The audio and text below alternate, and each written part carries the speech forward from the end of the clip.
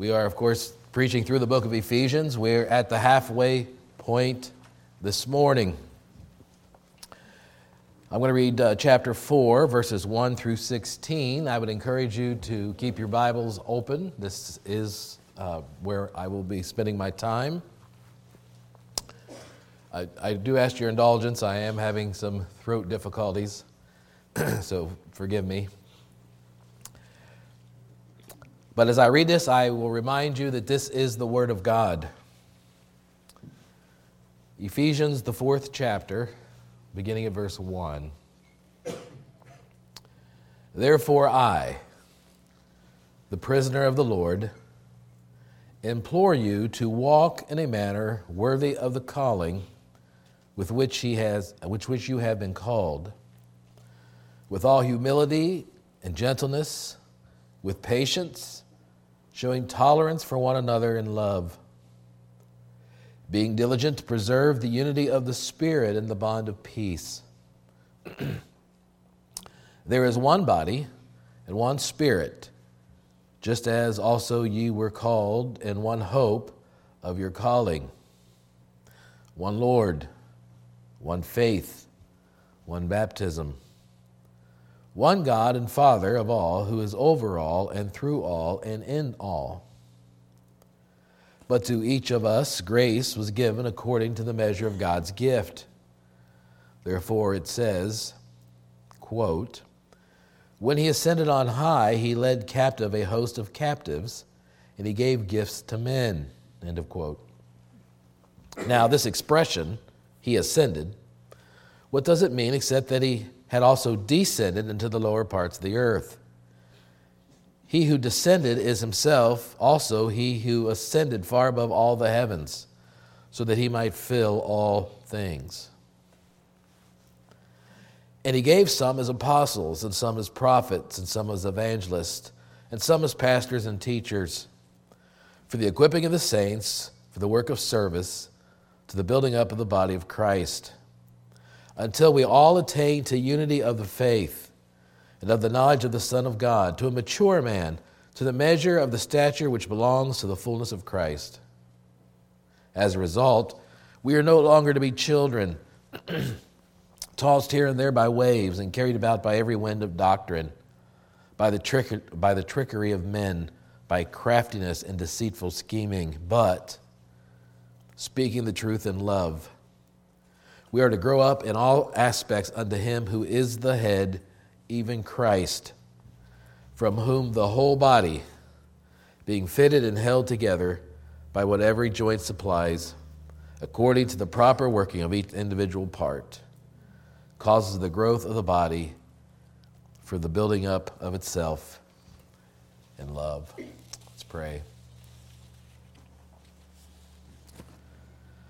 Now, Father, the text that we have read is dealing with peace among believers, peace in the congregation, peace in the church, unity. But Lord, we can't read that without thinking of the world situation and the lack of peace that many people are experiencing. Lord, we do pray for the people of Ukraine. We pray that the hostilities would cease. We pray that lives would be spared. Lord, we pray that the enemy would back down. We pray that somehow there would be a change in leadership, if that's what's necessary, God, but that all those involved would seek peace. Lord, especially we pray for the church in Ukraine, for those Christians. Lord, we pray for all the people. We do pray for their safety, that those who are trying to leave would be able to leave. But Lord, we also know of missionaries and pastors who've chosen to stay. We pray for their protection, particularly, God. We pray for the church as they try to struggle with what's going on. Lord, we know true peace will never come until Christ comes. So we pray, come, even so, come, Lord Jesus. Amen. Someone has suggested that a football game is 60,000 spectators desperately in need of exercise, watching 22 players desperately in need of rest. I'm afraid that too many times this also illustrates the church. Too often church is the congregation in the seats watching others doing ministry. We're on the playing field and you are in the stands. But nothing could be further from the truth. According to our passage this morning, the church operates with the pastors as player coach and the congregation as the players. In the stands, watching are our neighbors and family and friends and co-workers. You are in the game, and for the church to succeed, you must play your part. People are watching you. Now, to continue the football analogy, not everybody is the quarterback. Not everybody is Tom Brady. You might be Clark Harris. You say, who's Clark Harris? He's the Bengals long snapper. For 12 years, he's been the long snapper. Now you're saying, what's a long snapper? And that's my point. Some of us are long snappers. Some of us are the quarterback. Now, also, before I begin to unpack this passage, we need to understand something very important. When the Ephesians heard this letter being read, they were not thinking of some other congregation.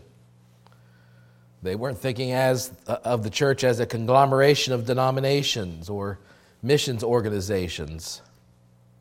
Look at verse 2.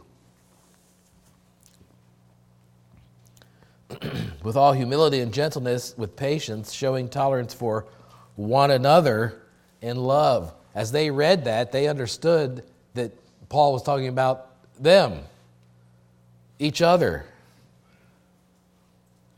the congregation.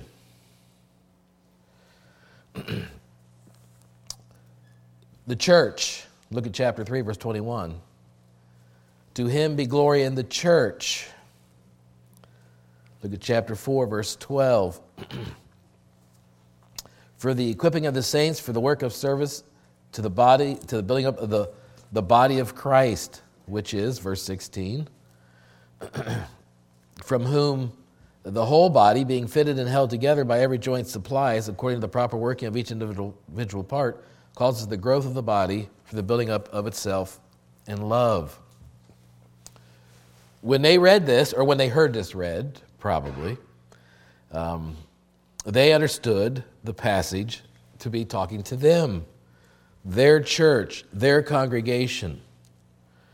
Now, we need to understand the passage in the same way, and it's hard. We're almost 6,000 miles from Ephesus.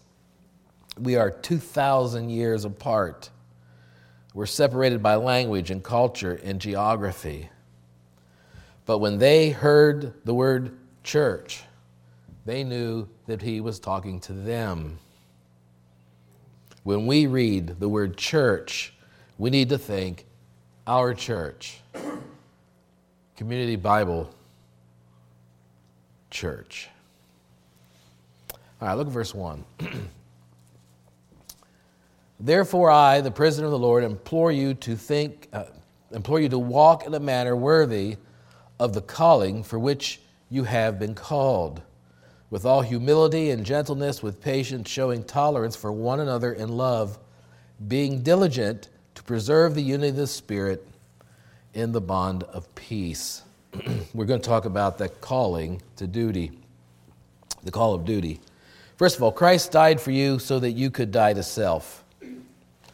Christ died for you so that you could die to self.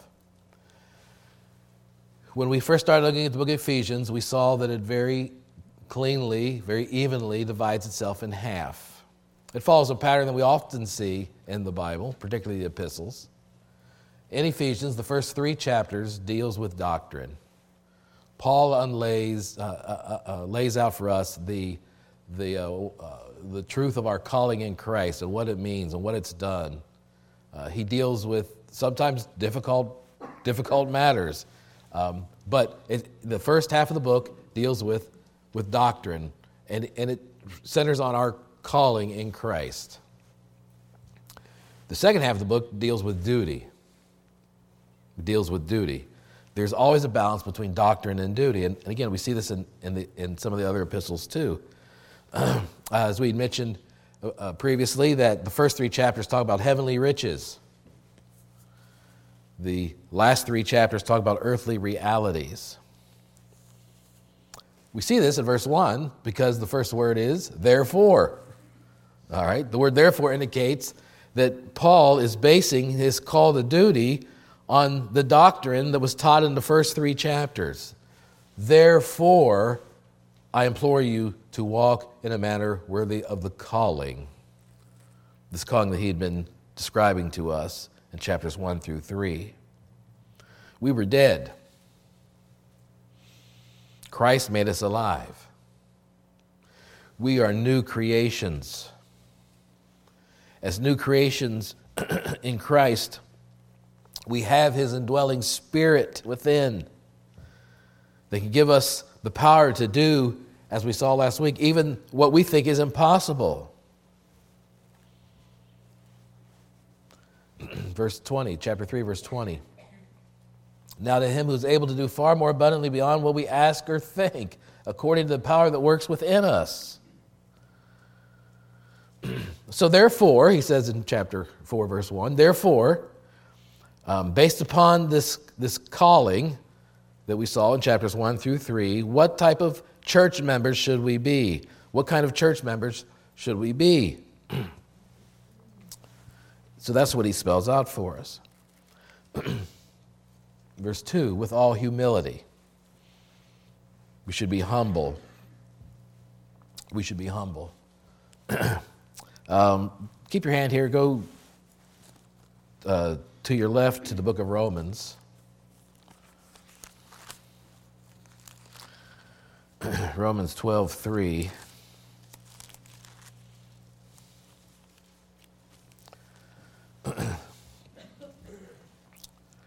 For through the grace, Romans 12:3, for through the grace given to me, I say to everyone among you not to think more highly of himself than he ought to think, but to think so as to have sound judgment, as God has allotted to each a measure of faith. So our faith should make us humble, which here is defined or described as not to think more highly of himself than he ought to think.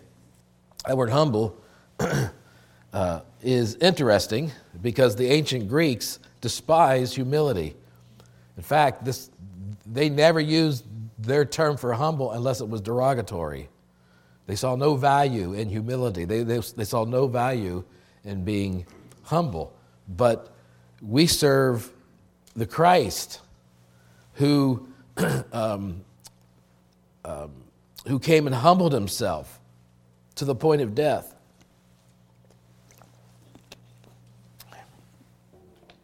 It wasn't until Jesus Christ came that true humility was recognized.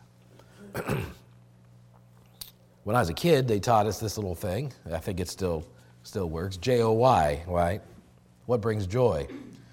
Jesus first, others second. What? Yourself third.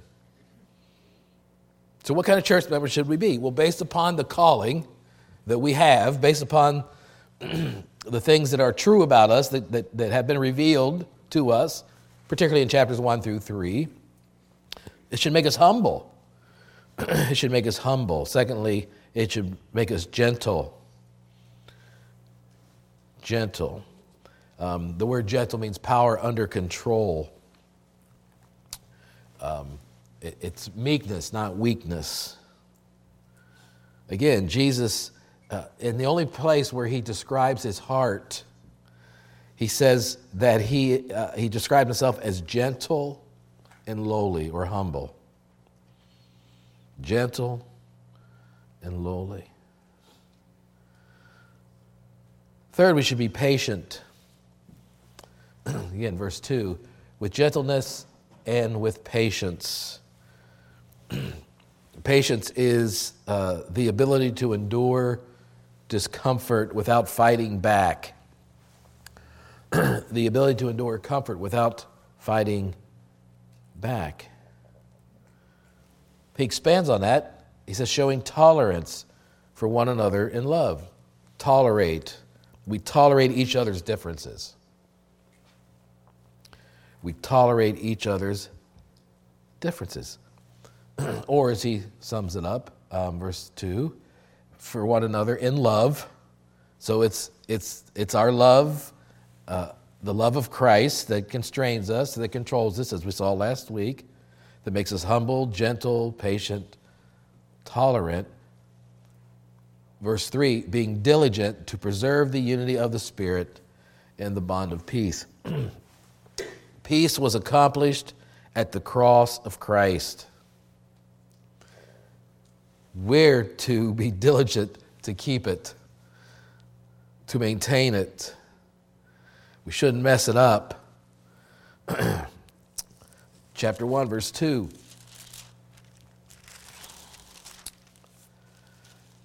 Grace to you and peace from God our Father and the Lord Jesus Christ. Again, we have been given peace. We are at peace with God because of what Christ did. Chapter 2, verse 14. For he himself is our peace, who made both groups into one and broke down the barrier of the dividing wall. Verse 15. And by abolishing in his flesh the enmity, which is in the law of commandments contained in ordinances, so that he himself might make the two into one new man, thus establishing peace. Verse 17, he came and preached peace to you who were far off, and peace to those who were near. Chapter 6, verse 15.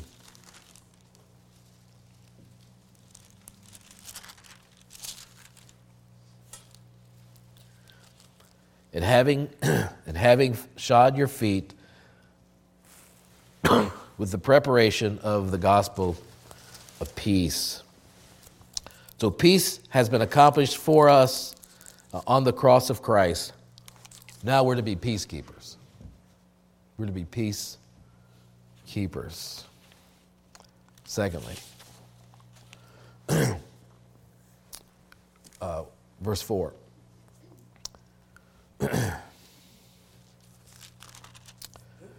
Therefore, there is one body and one spirit.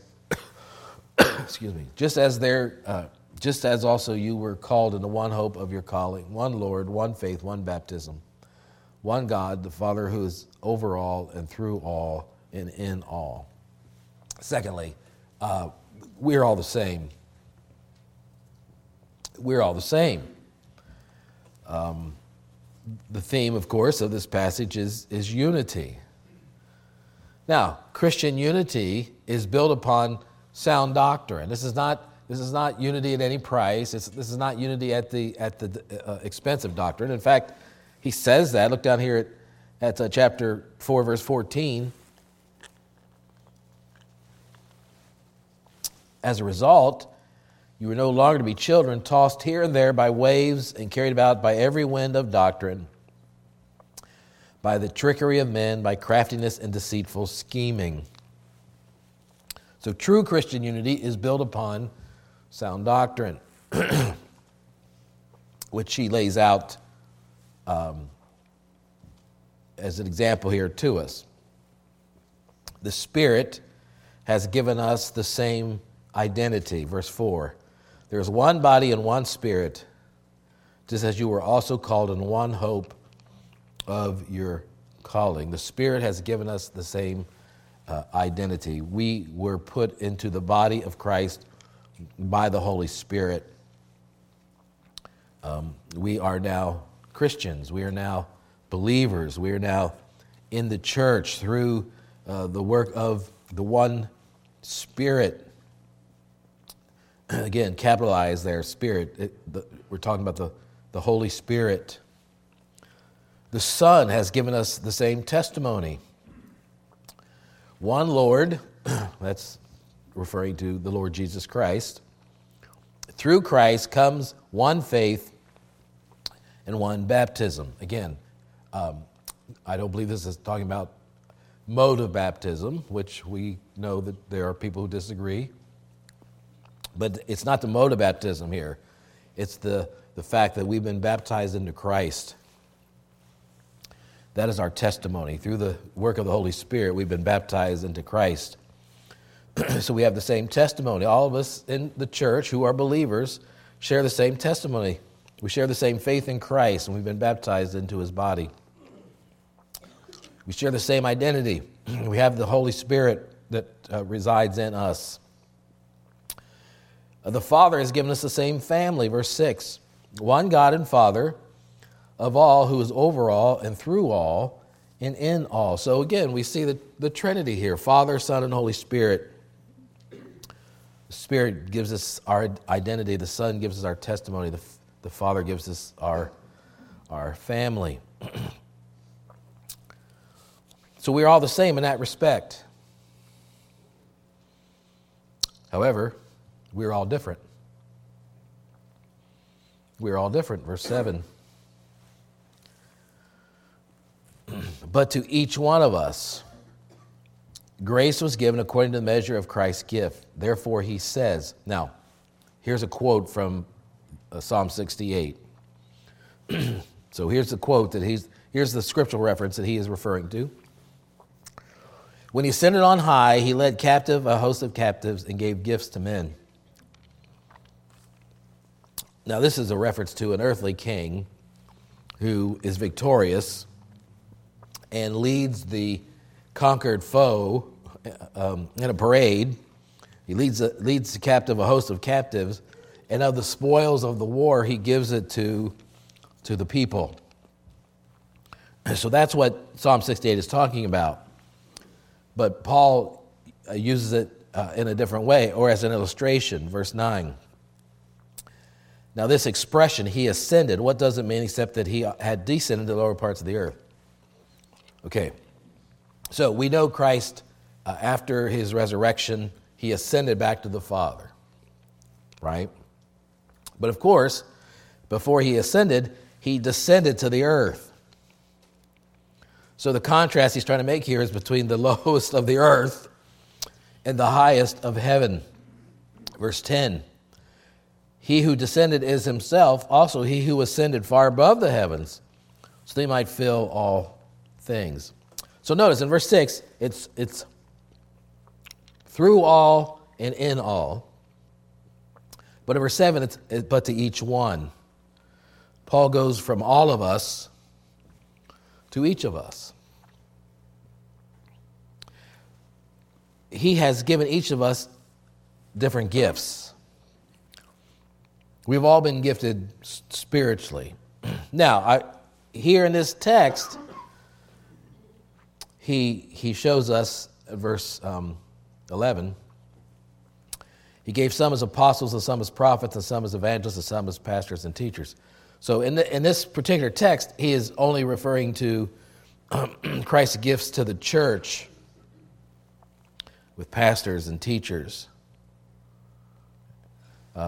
He's not referring, we can read in other places what he has to say about other gifts. But particularly here, he is saying that God has gifted to the church certain individuals. Why? Verse 12. For the equipping of the saints for the work of service. So, to train the saints to do the work, to build up the body of Christ. So, going back to our graphic earlier, the pastors and teachers, they're the player coach. They're on the sideline. They're not the focus of the game. You are the focus of the game. You are the ones who are doing the work of the ministry, the service. We are helping you do whatever it is God has gifted you to do. Some of us are evangelists and pastors and teachers. We're all different, but we need your unique gifts to bring about maturity.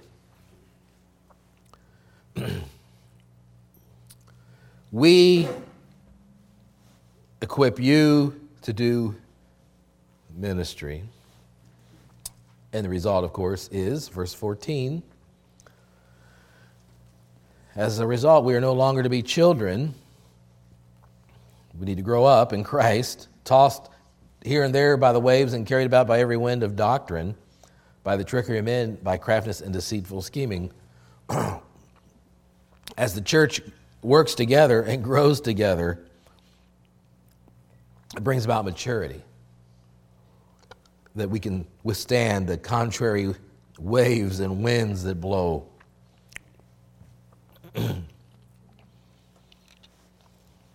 We are all dependent. Number 4, we are all dependent. Verse 15. But speaking the truth in love, we are to grow up in all aspects unto him who is the head, even Christ, from whom the whole body, being fitted and held together by what every joint supplies, according to the proper working of each individual part, causes the growth of the body for the building up of itself in love. First of all, we are dependent on Christ. We are his body, but he is the head. Okay. You are Christ's church. He is your shepherd. He is your head. Now, some of us may be under shepherds. Some of us may be given the responsibility of teaching and training. But he is the head of the body. We are all dependent on Christ. We don't recognize Christ as the head of the body. We have a dead church, obviously. We are dependent upon each other. We're dependent upon each other, verse 16. From whom the whole body, again, of which Christ is the head, being fitted and held together by what every joint supplies. Every person in the body, every part of the body has a job. When they work together, it causes the growth of the body for the building up of itself in love.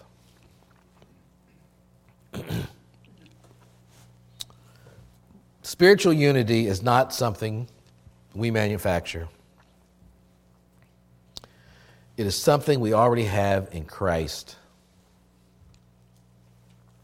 We must protect it. We must maintain it.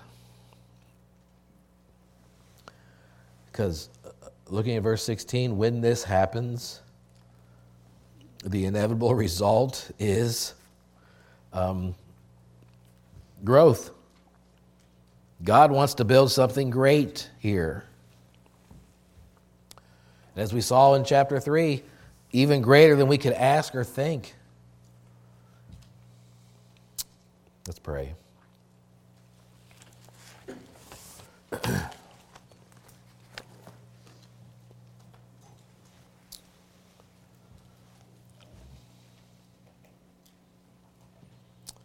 Lord, as we've been seeing the last several weeks, including today, if we're not in church by accident, we've been put here.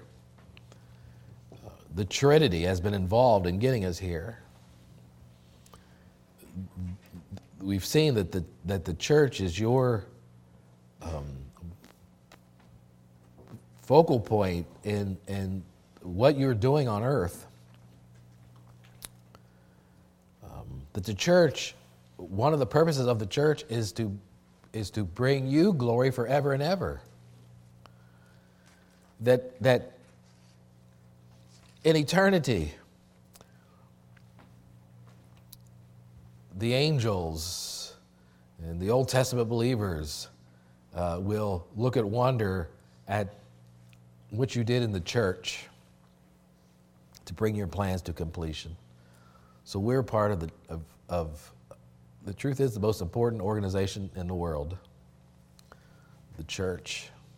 And again, God, we're talking about the local church, our church, that you've made us a part of. May we each do our part. I pray.